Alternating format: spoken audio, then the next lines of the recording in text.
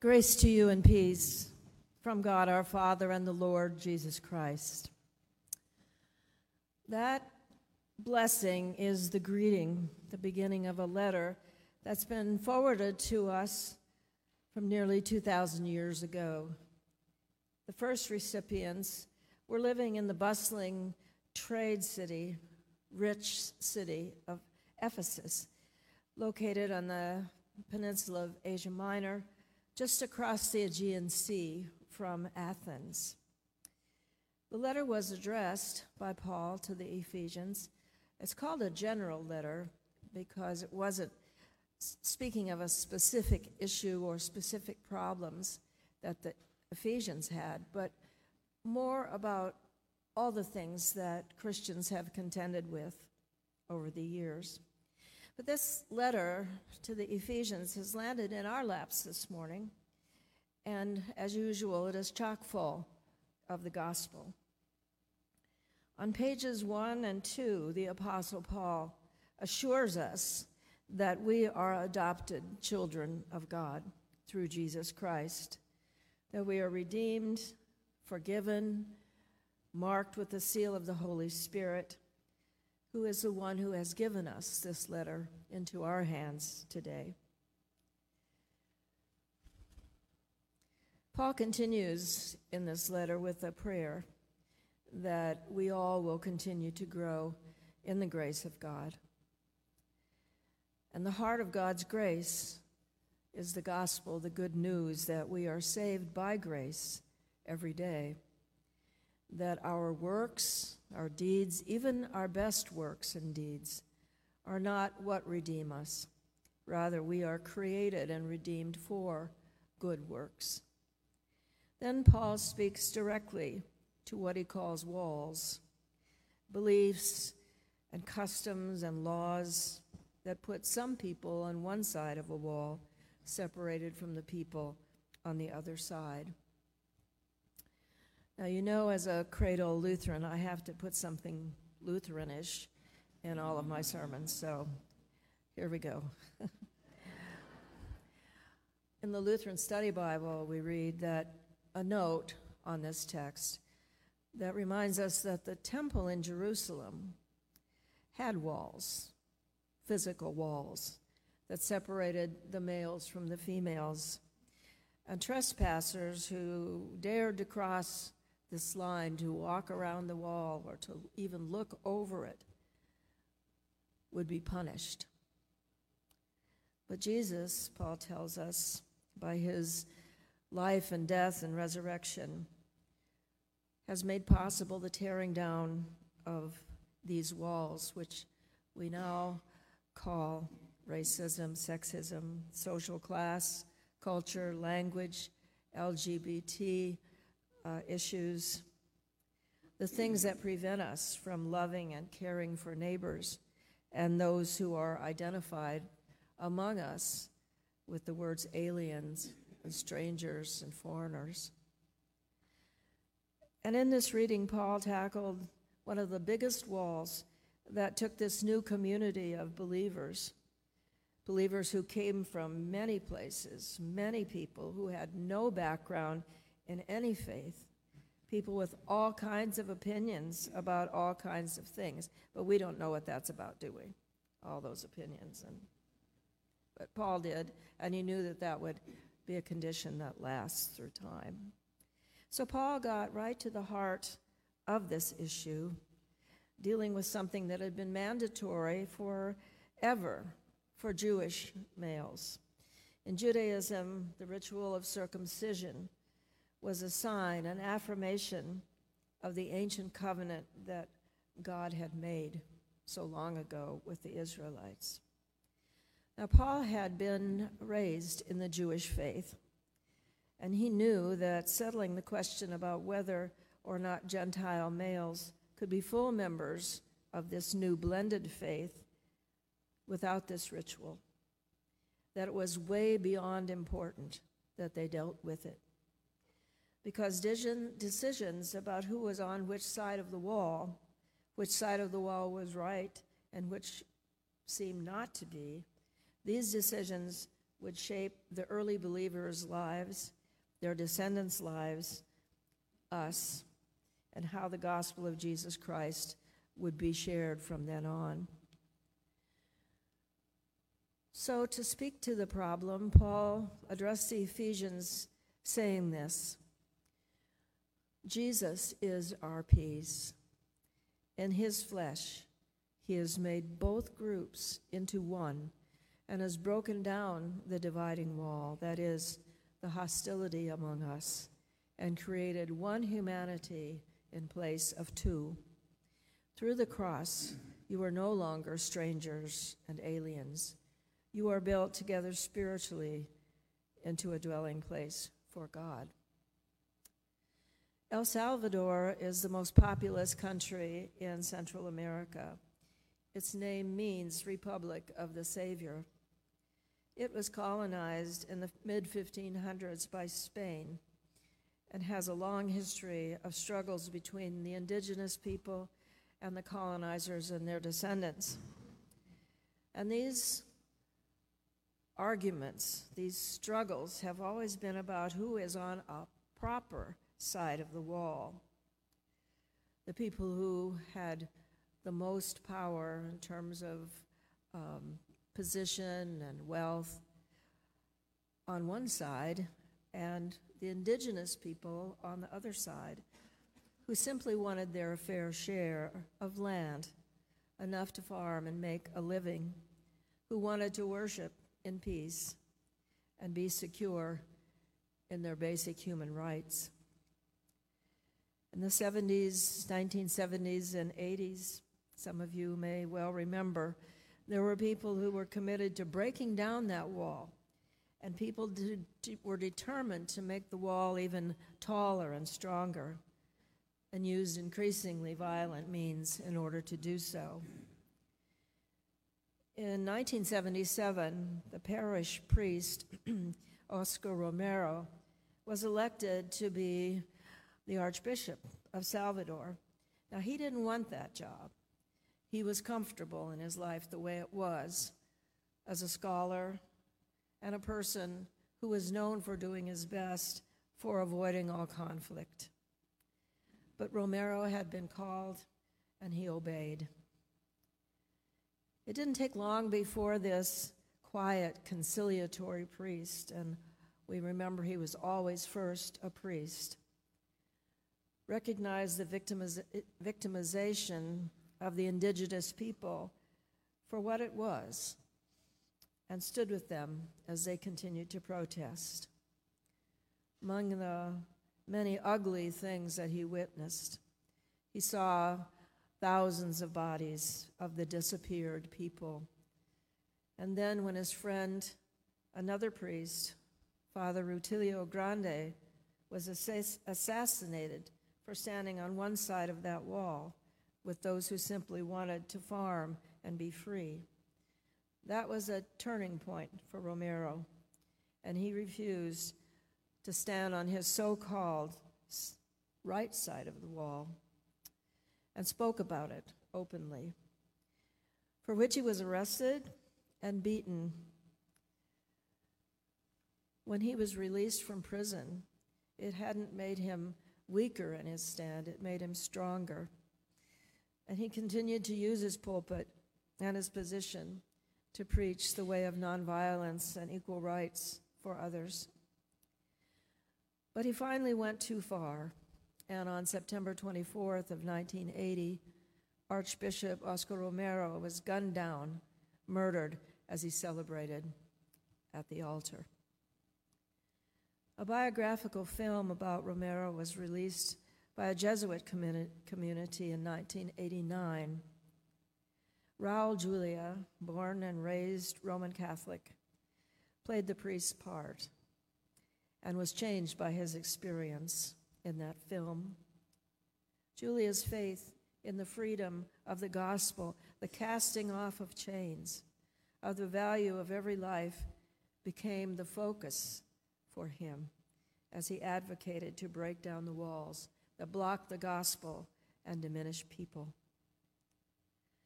It was as if he'd been sitting beside the Apostle Paul as Paul wrote that letter to us and to the Ephesians.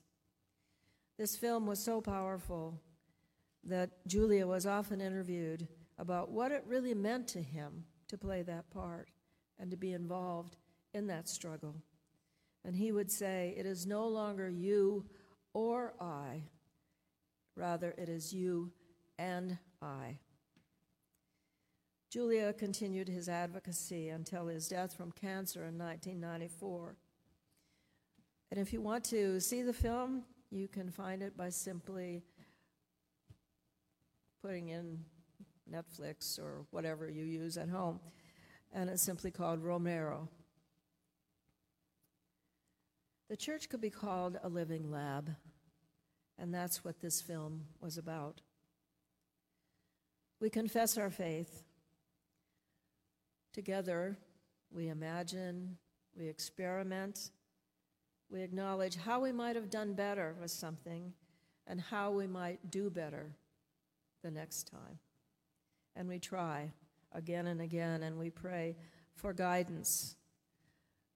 We commit to listening to each other and encouraging each other to step out into the world, committed to telling the good news and being the good news. William Shakespeare wrote many of his plays and other things about the same time that the King James Bible was being written and printed.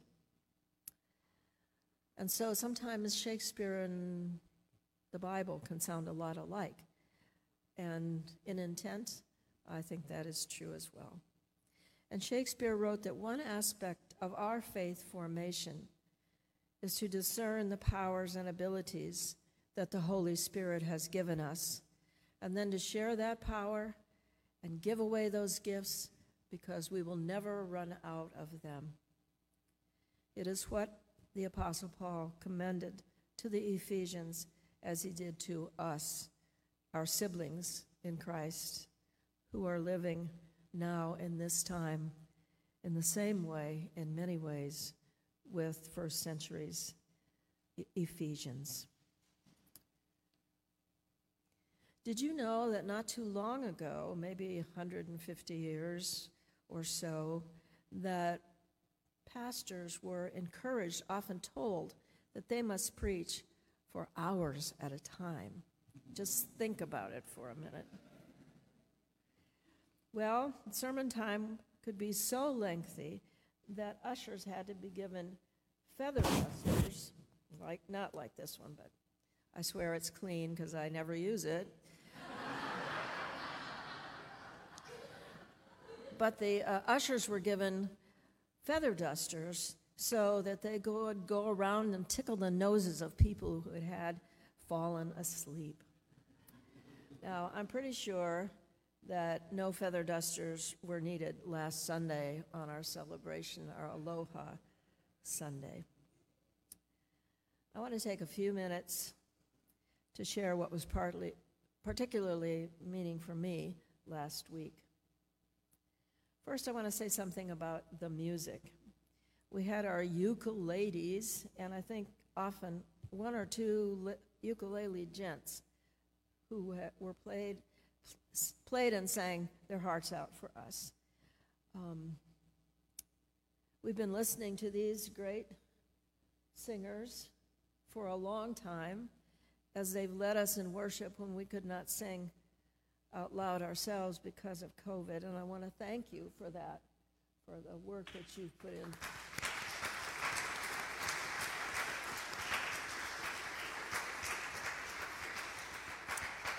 And as always, we must thank Sammy Tucker for her artistry.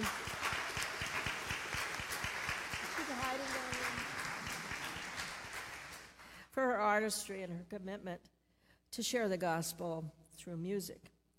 And I just want to say one more Lutheran-ish thing, and that is about 500 years ago, Martin Luther said, "Next to the Word of God, music deserves the highest praise." He taught that music is a proclamation of the gospel. And the word proclamation brings me to saying how grateful I am that Susan helped us reach across walls of time and culture by acquainting us with so many Hawaiian customs and with two people that I would like to mention again. Queen Liliuokalani, as best I can do, the last of the Hawaiian monarchs, an Anglican who counseled her people to resist the all too human temptation to violently and vengefully act out against those who had entered her rule, simply taken over and put her in jail for some time, and tried to remake Hawaii in their own interests, many of them American industrialists. She was steadfast in her commitment to counsel her people for nonviolence, and we remember her for that brave stance. And we met another person, another native Hawaiian, a Christian, Eddie Aikuo, who became known as Eddie Will Go. And he was known for that because he would go when other people wouldn't, in order to save people, no matter the cost to him, a cost which was finally his life, which he gave in order to carry people to safety on land from a stormy sea. And all the components of the Eucharistic meal were there, as they always are. The sacrament was solidly in place, but with some fresh expressions, reminding us that the meal is meant to be portable and that there should be no walls blocking the way for anyone who comes to Jesus' table, set, as one of my friends says, by the one who loves beyond all imagination. And it's not polite to point, but I'm going to point at Ansley and say it's so wonderful to get to know her, our sibling in Christ who is sharing her talents and caring for us as St. Christopher's associate. I loved seeing people's entire faces. And I was relieved that I could actually recognize most of them and even remember their names. I was so happy about that. The day for me was a celebration of all of us as God's beloved children, of all of us being together again, hugging each other and smiling and praying and breathing aloha, sharing the peace of Christ, which has the power now for us to break down the walls today, as Jesus' peace has always been able to do.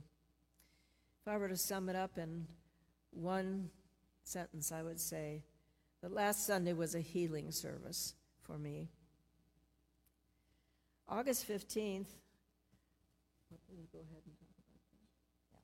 Yeah. August 15th is Rally Day here at St. Christopher's.